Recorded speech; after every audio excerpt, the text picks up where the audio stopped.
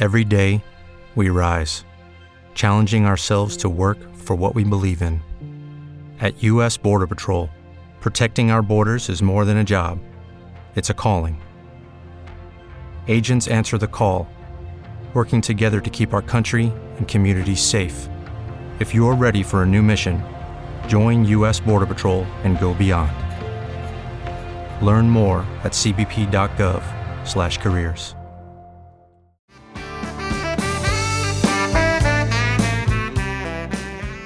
Welcome to Lean to the Left, home of no-holds-barred commentary, plus interviews with fascinating people. Some of them top experts, others simply with interesting stories to tell. You'll never know who'll show up at Lean to the Left. Now here's your host, Bob Gatty.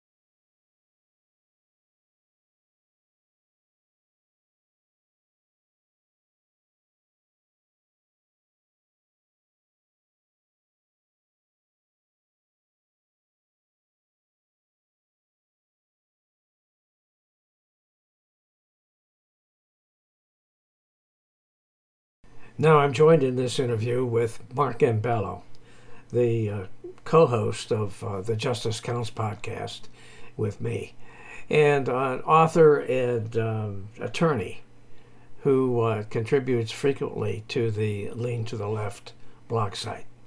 So welcome, guys, and welcome, Mark. Hey, guys. Welcome to Justice Counts. Thank you. I really enjoyed the book, although I confess I haven't read the whole book. I'm wondering, listening to Bob read your bios, this seems to me to be a strange collaboration, you two guys. You have very different resumes, very different life experiences. How did you guys get together? Well, Brian first approached me to work with him on a nonfiction version of some of his experience, especially with Halliburton and the burn pits, and when Dick Cheney was running that organization.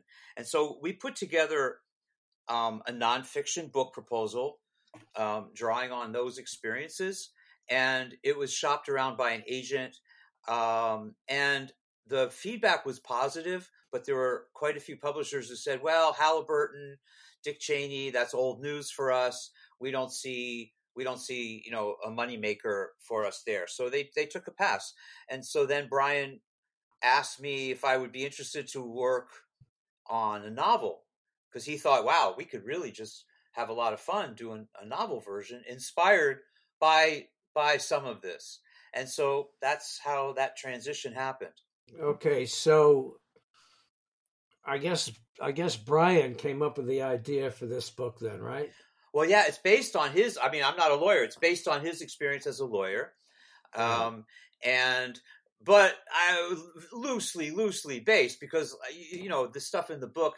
No, I'm just working as Brian's potential divorce lawyer to tell his wife that none of that really happened. He's a good guy, and he's not the pervert that so many of other people in the book are. Yeah, so I just want to make that clear. Yeah. I'm glad to hear that. Yeah. But, Yeah. I'm doing him a favor. but were you guys friends before? I mean, how did you get together? Well, we had known each other through a common acquaintance in Philadelphia, and then, as it turned out, in between, I did a memoir for somebody that knew Brian's family. That came through another source, and then in between, though, I ended up working with Brian's mother on a memoir. Brian's mother was an extraordinary human being. She was a single mother to 4 rambunctious boys when her husband and Brian's father died young, very unexpectedly, and she ended up raising the 4 of them, going to law school, becoming a lawyer herself. And in those times, this was no easy thing for a woman to do. And yeah, she was amazing. So I worked with her on her memoir, and then Brian and I kind of reacquainted, and we're kind of rebooted this idea of the whole class action thing and lawyers and everything, going from nonfiction to fiction. But as you see in the book, sometimes the lines are blurry between nonfiction and fiction, especially when it comes to these stories. Yeah. As an author myself, I'm interested in your process. Was this a true collaboration? Did you guys write different sections, or did Brian tell you a story and then you wrote what you heard? How did it work? Well, I'd like to weigh in on this. For the proposal that we did for, we had a chapter outline. It was pretty extensive chapter outline, and then we didn't follow it to a T. In fact, about halfway through the novel, we made a major change. We changed the sex of one of the lead character lawyers. We turned him into a her, and basically that was the process. Why discriminate? Yeah, but wait. To clarify, the gender of the character was changed behind the scenes. The character doesn't no.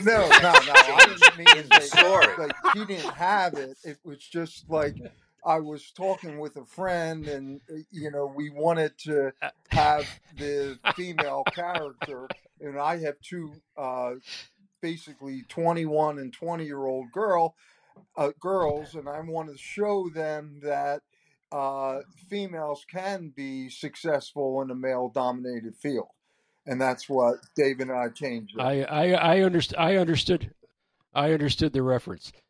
There's a lot of great one-liners in the book. One that basically summarizes the whole thing up is, quote, "It's a dirty job and somebody's got to do it." Does this book play into every terrible stereotype of lawyers?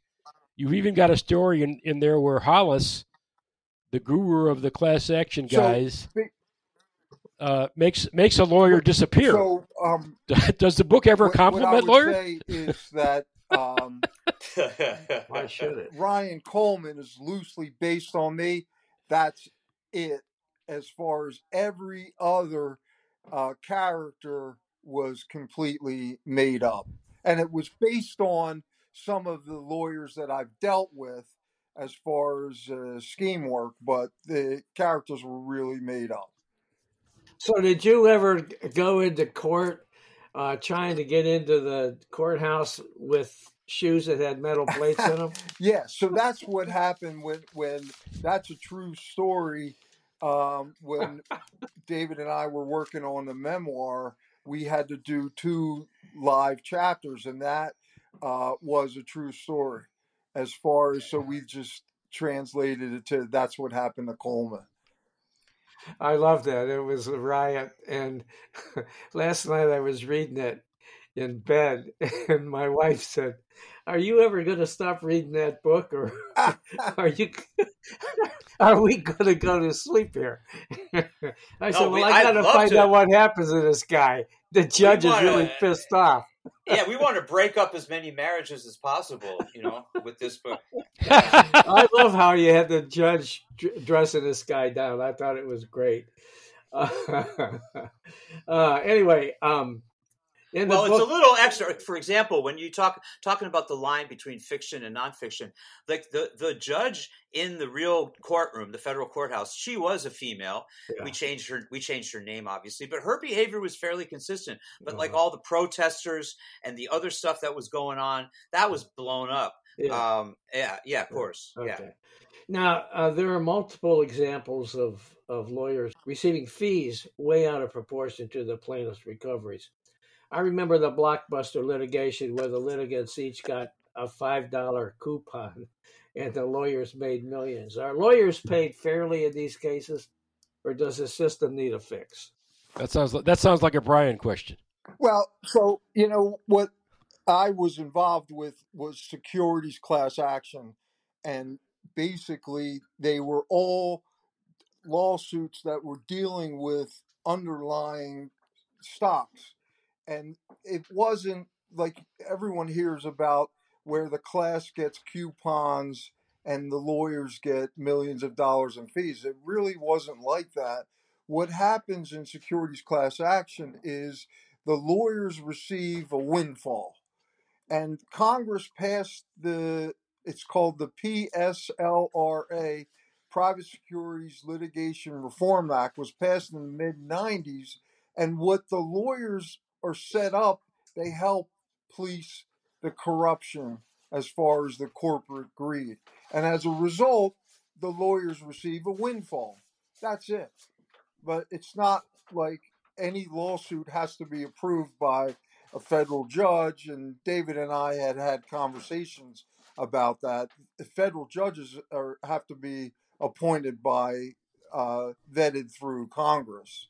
So there's definitely been some lawsuits that I've been involved with that the class didn't receive that much, and the lawyers definitely had a nice payday. But on the other hand, you've got situations like Enron and Halliburton and bad players like that who made a fortune, and you recover money back for the government or the citizens. And even if you receive, in the Enron case, $688 million, 5 times billable hours, a judge has to approve that. You use an example in your book about a painter who offers to paint a house for $400 and the homeowner offers him $2,000. Who'd refuse that, right? Right. Well, remember, it was a satire, and we wanted to, make the point. But with an Enron case is the judge that approved it. The lawyer had an agreement with CalPERS, is the California Pension Fund, and the agreement was based on the recovery that he was able to get. And the attorney for CalPERS was in court, and he blessed this settlement. And by the way, that settlement was incredible. I think it goes down as the most incredible thing in modern day legal practice, because the lawyer was able to get $7.2 billion from all the banks, but 2 banks held out. They took it all the way to the Supreme Court, and the Supreme Court says that the plaintiffs should get nothing. So this lawyer was able to recover $7.2 billion, where the Supreme Court said the plaintiff should get 0. That's incredible. So he was a good guy. Now, you've got another quote in the book that cracked me up. It says, "I do not give a shit about class members." This is from one of the big shot lawyers in the book. "I do not give a shit about class members. You hear me? I'm only concerned with the riches I develop from the practice of law." Now, that sounds like a stereotype to me. Is there any truth to that? I mean, is that how it really is? Is it all just a big money grab for these lawyers that are involved in this stuff? Yes, it really is. And that quote came from a real live lawyer, and David and I created the character in the book, Smalley. There wasn't a real Smalley, but there was a real lawyer who told me that exactly thing. I'm not surprised. And it is a money grabber, and these attorneys are really self-righteous. They don't really admit that it's just a money grabber. Yeah. The book is very funny. I haven't read the whole book, but I've read a lot of it. And I went to David's website, and as a Jewish boy myself, I enjoyed all his shtick, especially the fact that he performed magic and comedy at bar mitzvahs. I presume he's the one with the big sense of humor. But Brian, are you funny too? That's an unfair question to ask somebody. Yeah, I guess he didn't hear me. I think it's an unfair question to ask somebody. Are you funny? I think you stumped him. I'll ask David. Yeah. I'll ask David. Is Brian funny? He can be, but I would say just it was a lot of fun to write because it's sort of like what material, right?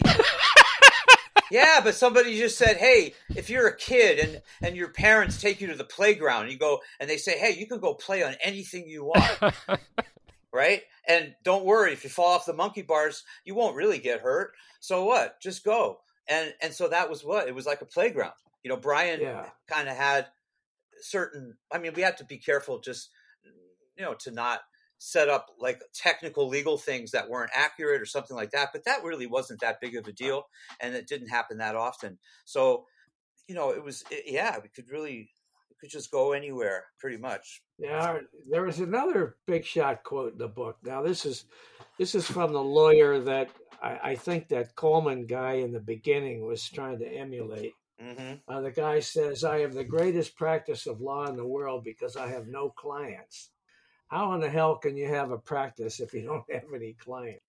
I'll leave Brian to explain that one. Wait, can you repeat the question? Yeah, at the beginning of the book, you've got this guy that Coleman is trying to emulate, right? I can't remember the lawyer's name, but he is a very famous. That's Smalley. And that quote was a real quote from one of the most successful lawyers, and that's really what he said. He has the greatest practice in the world because he doesn't have to answer any clients, and that's really what it is. Bob's question is, how is that possible? I kind of know, but I want. Can you tell the people how that's possible? Well, so what happens is this: you file a lawsuit on behalf of one client, and you sue on behalf of everyone similarly situated. So you could have one client and you could have a class of millions of people. So that's really what the quote's referring to. Okay. All right. So it's like here in South Carolina where right now there's a big deal about one of the military bases. The water was back in the, 80s or whatever. The water was contaminated and a bunch of people got cancer. And the lawyers are all over it. There's ads all over TV today. Sign up, we'll get you money if you got cancer. If you served on this base and you got cancer. So that's what you're talking about, right? Well, they'll file the case on behalf of one person. And then everybody who also was, as you said, similarly situated, they also got sick from this water. They are all involved in the lawsuit. Is that right? Yeah, that's sort of right. Yes, that's correct. But you know what? It strikes me as a non-lawyer who is just looking at this through the eyes of being a storyteller. It looks to me like ambulance chasers on steroids. Yeah, me too. I got to tell you that, David. Me too. I'm not a lawyer either, as you can tell. Well, the other thing I would suggest to you non-lawyers is that if you're a referral lawyer in a class action situation, you literally don't have any clients. You're just waiting for a referral fee. It's kind of cool. I want to share a little anecdote with you guys. it's not a big part of the book, but it was interesting to me. And Brian, I want to hear your comment on it. Coleman and Waterman, one of the other experienced older guys, shared this story about, the older lawyer and the younger lawyer, and the older lawyer is going to give the kid a lesson in the law and all that. And don't speak unless you're spoken to, he says to him. And the kid doesn't listen to him. But I remember early in my career, I had this small case and this older hotshot that graduated from Harvard, and he tells me he's going to give me a lesson in the law. And I declined his lesson, and I tried the case, and I beat him. And I'm wondering if Brian, you shared a similar situation in your real practice that caused you to put that in the book. Well, so what happened in court that day, which is a real live story, is I was supposed to get there early and share a cup of coffee with the local counsel for the book. We named them Waterman. And I got there late because of the traffic. And one thing he said to me, do not speak unless you're spoken to. And he kind of said it was, a little harsh. And I did exactly the opposite of what he told me.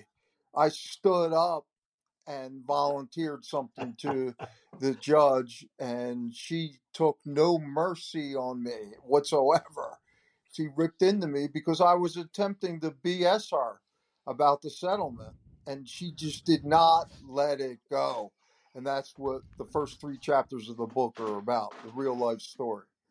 Well, that brings up another point about being a young lawyer. Judges pick up on that. They deliberately humiliate you in front of your client. I've had experiences like that. She puts on a show for the voters, but she still signs the order. It was pretty typical, right? Yeah, I think so. Yes, that's pretty typical. And she signed the order. She granted the fee. Well, I mean, no matter what I could do, she just didn't let up, and she didn't take too kindly to that.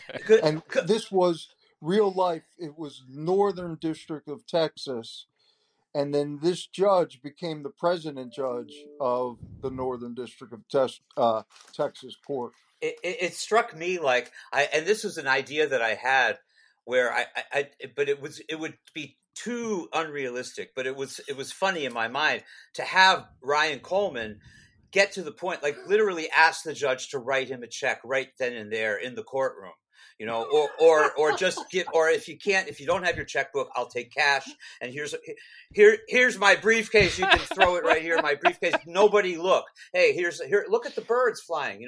And but it would have been a lot of fun, but it was so far fetched that yeah.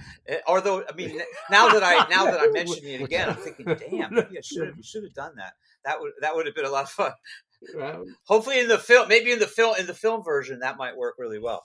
Yeah. David, as Brian will tell you, the more likely scenario is that the judge finds you in contempt and you write the check. That could happen, or they end up sleeping with each other, and nobody writes any checks. Right. or that. Now, Brian, we have some of that in Detroit, I think. You've been talking about how Coleman is really you in a lot of ways. So, do the big boys succeed in corrupting Coleman?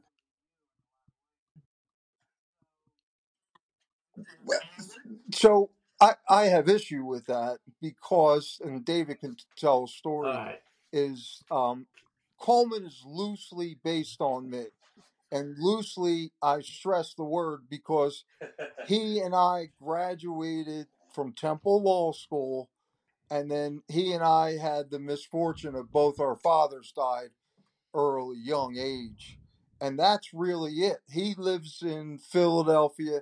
We made it comical. He has a horrible marriage, and I don't. So other than graduating from Temple, and nobody succeeded in corrupting you, right? Early, we have nothing else in common. So that's good to know. He didn't answer that. And I'll tell you this: I have friends who read it, and they can't get it out of their mind the whole time when Coleman's speaking, and that's what we do a lot. He's asked these questions. Is my friends say to me, I think it's you the whole time. They finished the book. Well, So they can't separate Coleman from me. well, you said you wore those fancy shoes, right? Yeah, exactly. Okay, so it's more than just you going to temple and your dad's dying early. It's more than that, because at least you wore the same kind of fancy shoes, right? Well,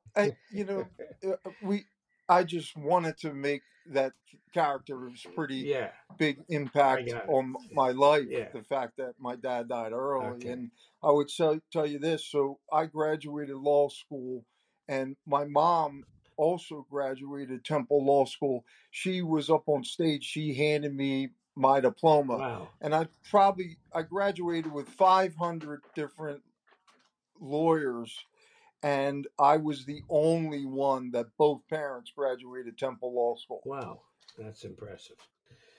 All right, so now what about the world of the $375 million yacht and $16,000 bottles of booze and expensive hookers for class action lawyers? Is that fact or fiction? I mean, it was a satire, so it's fiction. Okay. Well, it is and it isn't. Yeah. Because the fact is there are plenty of billionaires who have yachts like that, Sure. and a fleet of private planes, Sure. and some of them have accrued that wealth through practicing law. Sure. In the case of Randy Hollis, he goes from being a lawyer working with these enormous corporations to then getting their money to invest in these hedge funds that he does, and that just balloons his money beyond anything else that he could have done as a lawyer.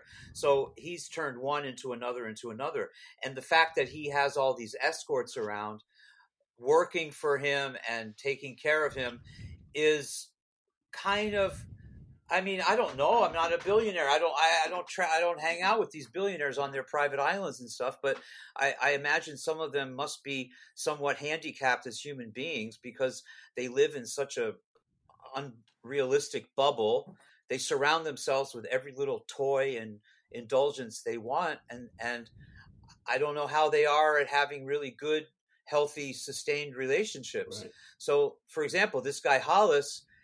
Not only does he not want people to potentially, woo him and get him married and get him into bad divorce situations, but I think it's much more than that because a prenup could take care of so much of that. It's really like he just going back to when he was a child, which a lot of this stuff does. I don't mean to get into a serious psychological thing, but really bad behavior, whether we laugh at it or not, usually stems from some fucked up childhood, And I mean, just look at the people that we see in the public eye, and then find out a little backstory on what kind of parent they had. They had a domineering father, or an abusive mother, or a combination of both. That's why they end up to be such messed up adults. And then you put a lot of money, unlimited amounts of money in their hands, and power. Well, that just turns them into basically, real perverts. Yeah. Okay.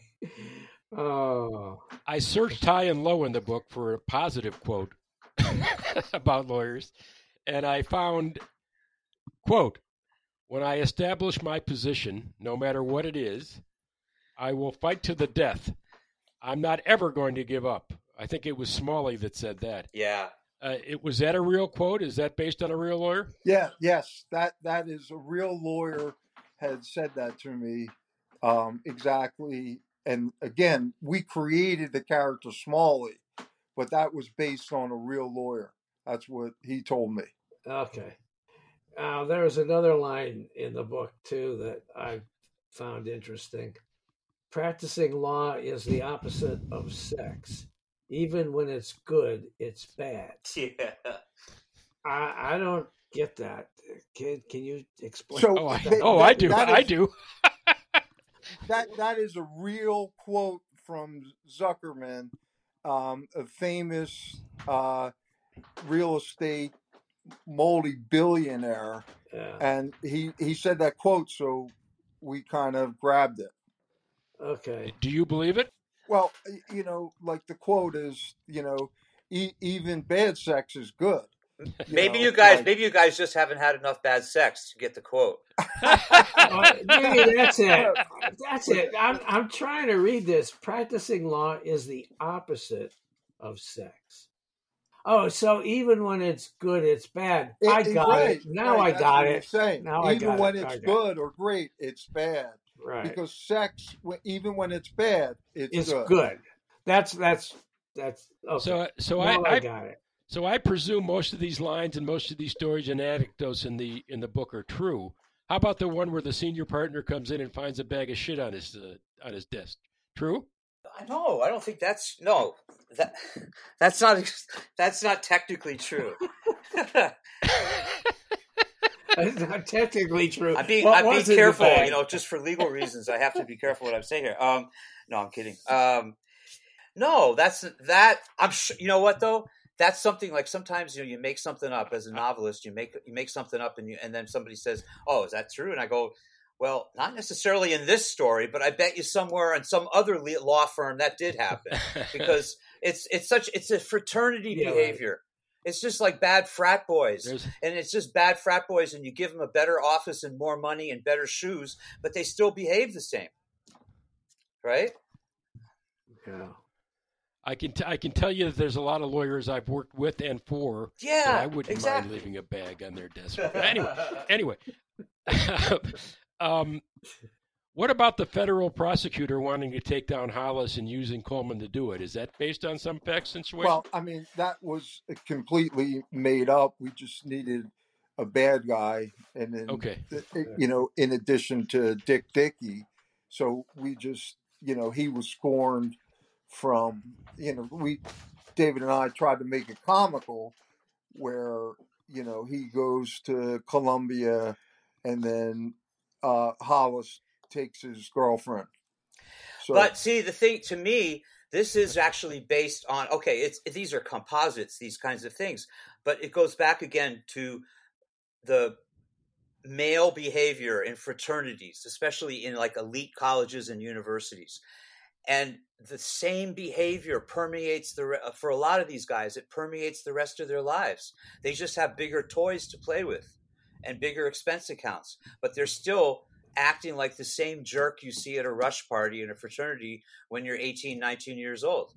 The guy who was the high school quarterback, or the guy standing off the side who wanted to be the high school quarterback, who still resents the guys who got all the girls. When he couldn't get the cheerleaders, he had to go to the after school science club and try to find somebody who might talk to him. Yeah. Okay. Hey, you guys have another book coming out, right? Yes. Yeah, we're just about to hand in book 2. Yeah. And what is that? Well, that's what happens to Ryan what picks up right after, it picks up literally from the minute book 1 ends. That's where book 2 begins. Right then. Yeah. Okay. So the contract that I signed with the publishing agreement called for a 2-book series. I see. Okay. So where can people find your books and so on?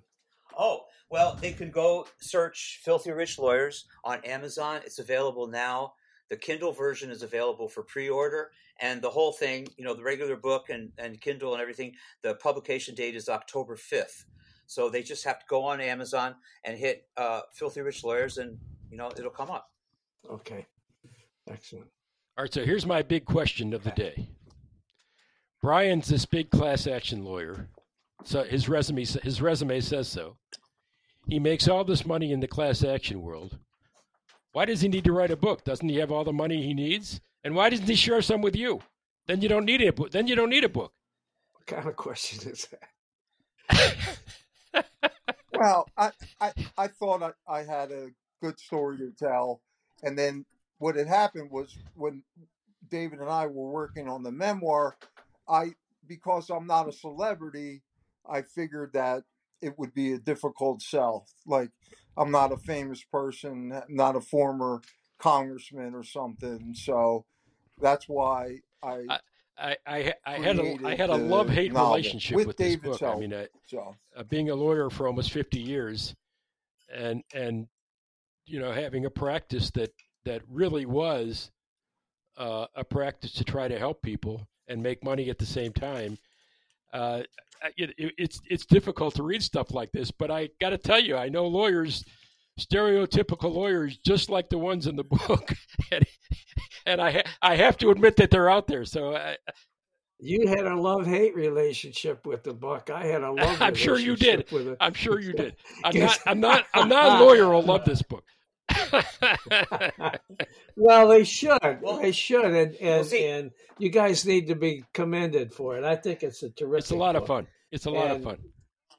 No, thank you. Hey, Bob, I have a suggestion for you though. Those lawyers that you didn't like working with, this is the perfect book to buy for them and see if you can find yourself in this book.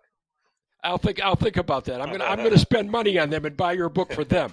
I already think they're assholes. I'm not going to spend any money on them. But I like the idea. All right. Yeah. Okay, listen. We have to take a quick break here, but I'll be back in a few seconds with some closing comments. I hope you enjoyed this podcast and that you'll come back on a regular basis and check out our interviews with guests on topics that I hope you find interesting, entertaining, and enlightening. Our episodes stream twice weekly on Mondays and Thursdays. Let your friends know about this podcast and take a minute to subscribe. Just go to podcast.leantotheleft.net to subscribe.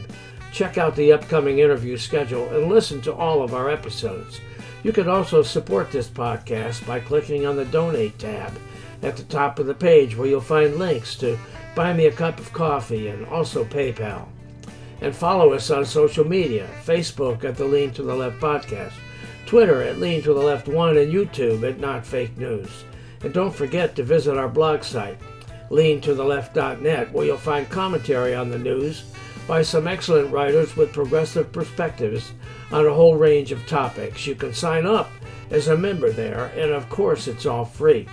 Meanwhile, special thanks to the Raminger Group for sponsoring this episode and for providing the music track. The Raminger Group provides content and marketing consulting services to responsible businesses and nonprofits. Let them help tell your story. Visit RamingerGroup.com. Now this is Bob Gaddy signing off for Lean to the Left. Thanks for sharing your time with us.